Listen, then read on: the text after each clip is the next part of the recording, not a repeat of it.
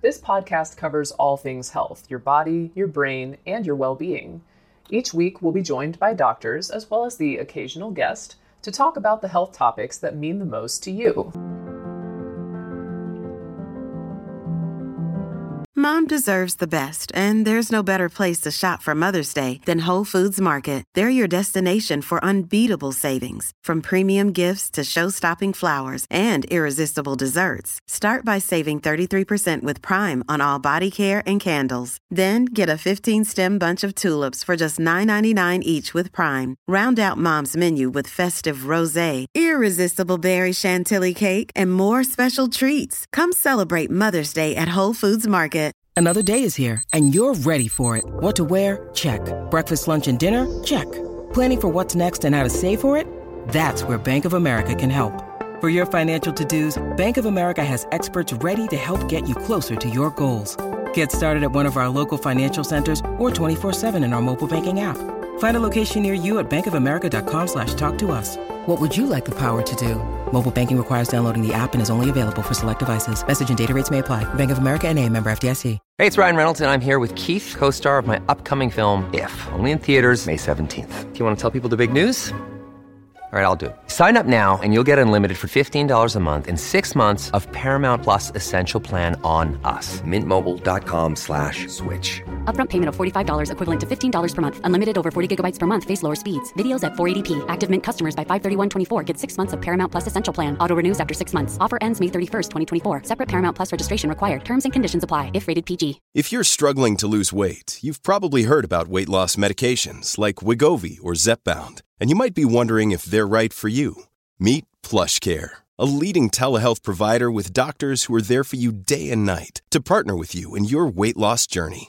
If you qualify, they can safely prescribe you medication from the comfort of your own home. To get started, visit plushcare.com/weightloss. That's plushcare.com/weightloss. plushcare.com/weightloss. That they can use, to kind of unsludge it. Long before you get stones, you get sludge. Sludge is manageable. Even stones are manageable. Okay, and we're going to get into that to a little bit. So that's kind of where the medical profession is. When your gallbladder is not working, it's not only not breaking down the fats. When it's not breaking down the fats, you're not absorbing them. But the gallbladder also has to alert the pancreas to start working. So it's a chain: stomach, gallbladder, pancreas.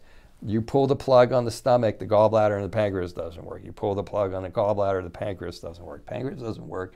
You don't break down other nutrients.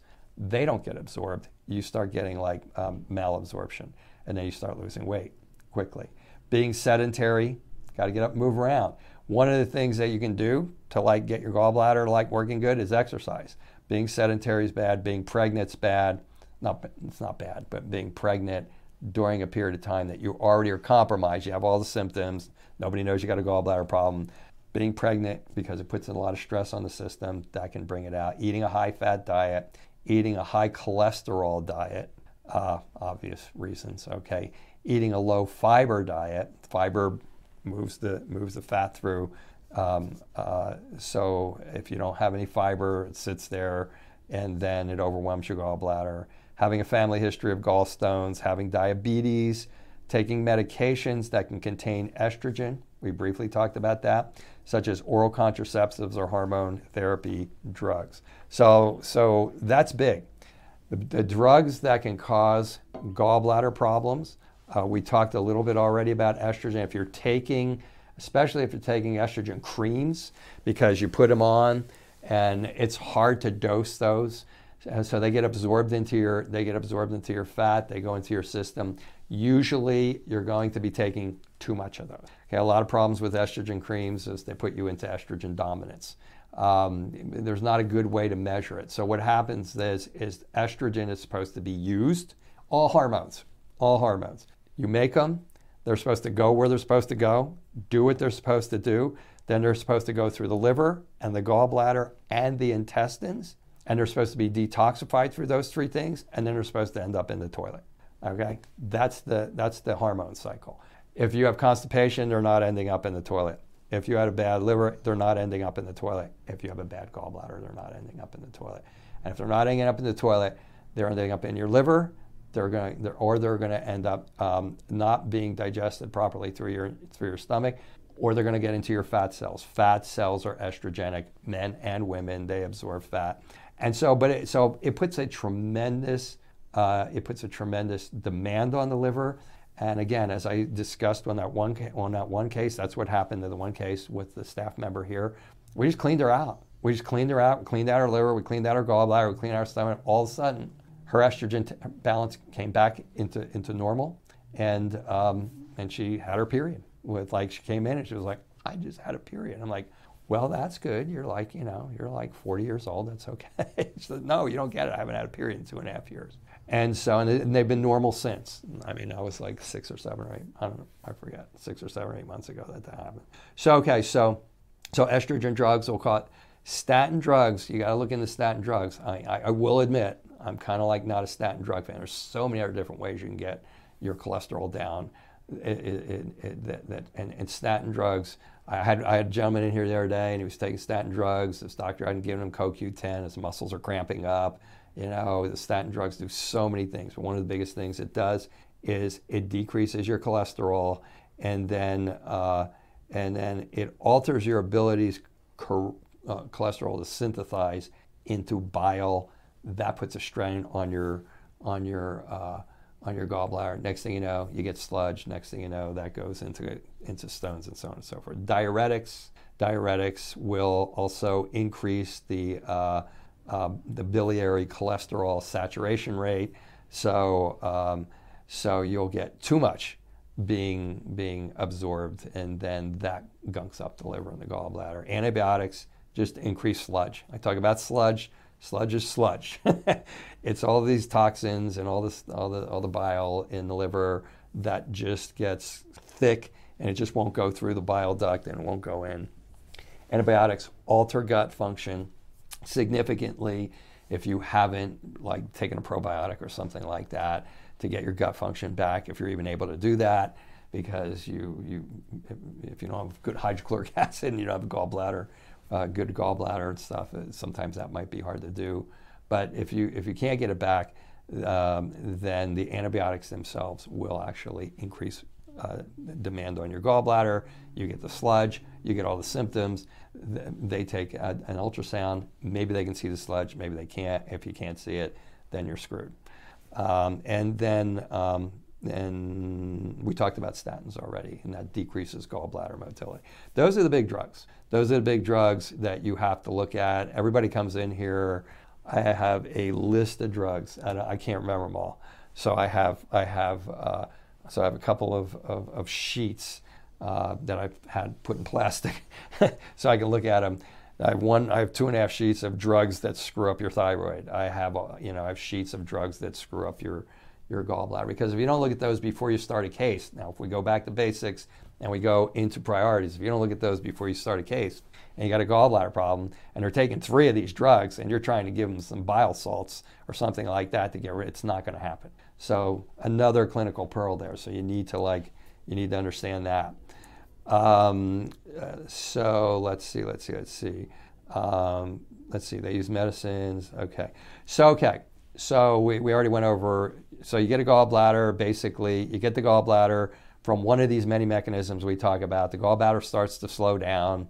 The gallbladder doesn't, and then you start to get sludge, and then ultimately you start to get small stones, and then later you get larger stones. If you get a stone stuck in the duct, this is the duct, this called the cystic duct. If you get then they have lasers that can blow those stones up, and you don't have to have your gallbladder taken out.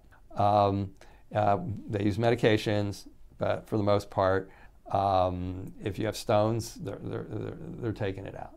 Okay, so it's medications taking it out, so on and so forth. It's sludge, it's stones, it's blockages. Then it's and somewhere along the line, somebody does an ejection fraction on you, showing that your gallbladder is slowing down, and then it's gangrenous, or large stones and gangrenous. That's kind of like the flow of it. Unless you get the gangrenous, all those other things can be handled. Let's see, what other things cause gallbladder problems? Brain injury can cause gallbladder problems. So this is why this is like one of my favorite subjects. I mean, look at how long I've been talking about this, and look at how many things are going on here.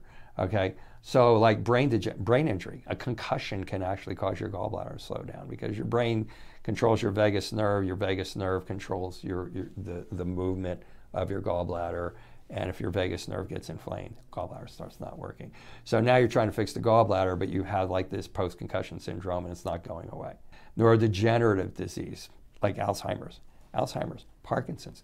These things notably cause constipation. They notably slow down the whole bowels. When that happens, gallbladder. Chronic intestinal inflammation will cause the gallbladder not to work because the gallbladder has sensitivity to inflammation. We talked about oral contraceptives. Ovarian cysts. Those of you who have polycystic ovarian syndrome, it alters the amount and it can increase your testosterone or it can increase your estrogen. Those things will screw up your gallbladder. Let's see. I think that's it. I think that's all of the things that cause gallbladder problems. And so the gallbladder is like an interesting thing. It's because forever and ever and ever, it's just been like the gallbladder is like just pumping. We don't really need it. Just take it out. We'll give you a medication and we'll give you cholestyramine and you're good. Whew, man, no, no. So, okay, so I have a gallbladder problem or I have my gallbladder out. So let's go with I have my gallbladder out. Okay, I have my gallbladder out. What can I do? So here's the thing. Hierarchy. If you have your gallbladder out, and you have any of these things I talked about, you have neurodegeneration from Parkinson's, or you have it from maybe early dementia or Alzheimer, or you have it from brain trauma, or you have it because your whole gut's inflamed or something like that. Well, unfortunately, what you got to do is get rid of that, even if you have a gallbladder out. Okay. Well, I'm going gallbladder out. What does that have to do with anything? When you get your gallbladder out, you still have a duct that's called your cystic duct.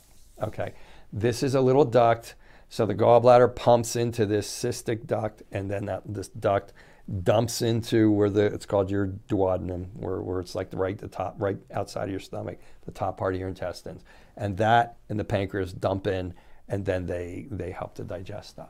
That cystic duct becomes your new gallbladder. Okay, and it tries to do the gallbladder's job. It ends up expanding. It's a duct, so it's round, it's long, but then it ends up becoming like a pouch so that it can transmit the bile. Well, you can imagine when you got a gallbladder and this old duct is trying to do what the gallbladder is doing, maybe it's going to have a hard time doing the job. And so a lot of times what we see in here is the patient comes in, they have every single gallbladder symptom marked up. And I go, oh, you've got a gallbladder problem. They go, I don't have a gallbladder. And I'm like, right, I see that on your chart, but you have this cystic duct. Well, you don't usually get stones at that point. Usually you have sludge in there, okay? And so it's pretty standard for me when people come in and they don't have a gallbladder because it's so important. They're going on some sort of a support for a gallbladder. I'm not treating them. If they have a gut problem, I'm not treating them. If they have problems that I have to get to through the gut, I'm not treating them. Because, what did I say? It's either not going to work or it's going to go away and come back. And so there are a number of supplements. There's ginger, there's capsicum, there's curcumin, there's fenugreek. Onion enhances the secretion of bile acids and bile salts. There's the liver stuff, the dandelion, the milk thistles. All of these things can help that to work. Usually we'll use Biomin and then another product called Lipomin. That lipo is like fat, okay? So those two things, we usually break it down. I usually have them take that for a month, and then I will have them take one of these herbs or botanicals forever because you don't have a gallbladder, okay? And this is probably one of the people call and go, what can you tell me to do? This is like one of the things I can actually tell you to do. Okay, that's going to be good for you. That doesn't really depend on anything else. You just need to, to take this stuff. If you want to If you don't have a gallbladder, the chances are you've already decreased your fats and fried foods and carbs. And if you haven't, you should. You should decrease sugar. Like the diet, whether you have gallbladder problems or whether you have a gallbladder out, it's like decrease your fats and oils. After what we talked about for the last 30 minutes or whatever it is or more, that should be a no-brainer. Fried foods, most of you are already not eating it. Decrease your carbs. Not having a gallbladder is not the best thing for people who are on the ketogenic diet, okay? So if you're on a ketogenic diet, you definitely need to supplement for your gallbladder, even if you have it, frankly, okay? Even if you have your gallbladder, you should supplement for that because it puts a demand, high-fat diet, right? It puts a demand on gallbladders. 20% of the people have gallbladders. That's all they know. Remember about the 10% that probably have gallbladder problems that they haven't even figured out has them yet, okay? Which is probably more than that 20%. So you should be taking that. Sugar, screw it up. You should increase your fiber. You can drink coffee. For those of you who can drink coffee or aren't stressed out of your mind or you don't drink coffee and it makes you better, coffee can not be good for your stomach and your intestines. So you kind of have to gauge that. If you have an inflammatory bowel disease, don't drink coffee. If you don't have inflammatory bowel disease, you can drink coffee. Coffee enemas, I'm not going to go into coffee enemas. Yeah, they're good. All right, there's the no coffee enemas are bad. Coffee enemas are good. They're good for this. They're good for this. I'm not an everyday coffee enema guy. Okay, but if you have a gallbladder problem, it'll get your gallbladder sludge moving. It'll get your gallbladder. If you got small stones, it'll get those out. There's tons of studies that'll say that will work. And I'm talking still to those of you who don't have a gallbladder. I'm kind of talking to both of you right now. I'll get into the people who have a gallbladder in a second. So all of that increases your ability. For those of you who don't have gallbladders, you have a cystic duct that's trying to be the gallbladder. Don't take bile salts. I've been tell people to take bile salts forever, and they work. But the position of my mentors, who you can trust with your life, let me tell you, is the bile salts are too harsh. Over a long period of time, they're too harsh. So you want to go more to these supplements, okay? So for those of you who have a gallbladder, let's go back. So don't have a gallbladder, you have a gallbladder. It's called a cystic duct. You just got to keep it moving, okay? You got to keep the sludge out of there. That's the way you do it. You can do it by exercise. Exercise is also really good because you're moving around. It increases vagal activity. Exercise is good for people who do and do not have a gallbladder. In fact, exercise is good for everybody who can do it if you find the right intensity level for you. You have a gallbladder. Here's the thing. Okay, you go to the doctor. If you have the symptoms, you have the symptoms. If you have the symptoms, you're one of those people who's like you're on your way to stones. Okay. You can get small stones, you can get large stones. As the stones are not impacted, it is not about what you eat for the most part. It's not about your imbalance in calcium and all that type of stuff. Okay, it's about these things that we've talked about. Excuse me, and so it is about what you eat relative to that. You got to decrease your fats and your oils and your fried foods and your carbs and your sugar. So I'll take that back. So it is about those things. So you have to decrease those things.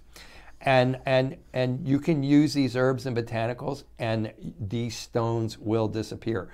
Now there are, I used to like attach all of the peer-reviewed journal references, but frankly, I just don't have the time to do that anymore.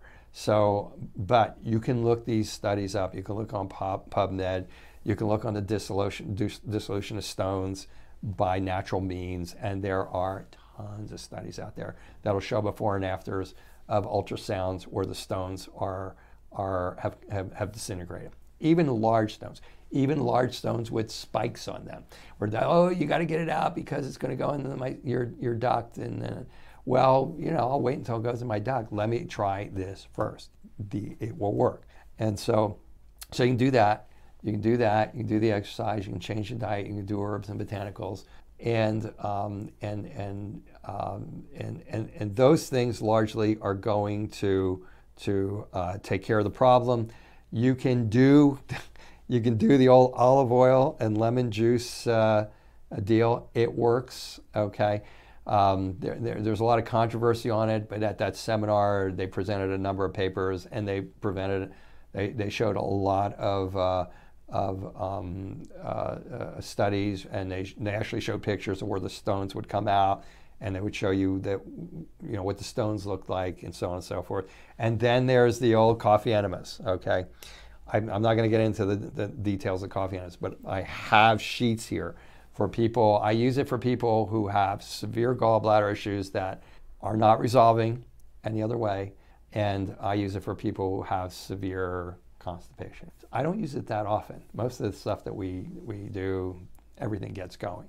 But there's studies that'll tell you the coffee enemas don't work. There are studies that will tell you they do work. So my experience and my colleagues' experiences and my mentors' experiences are they work for these types of things.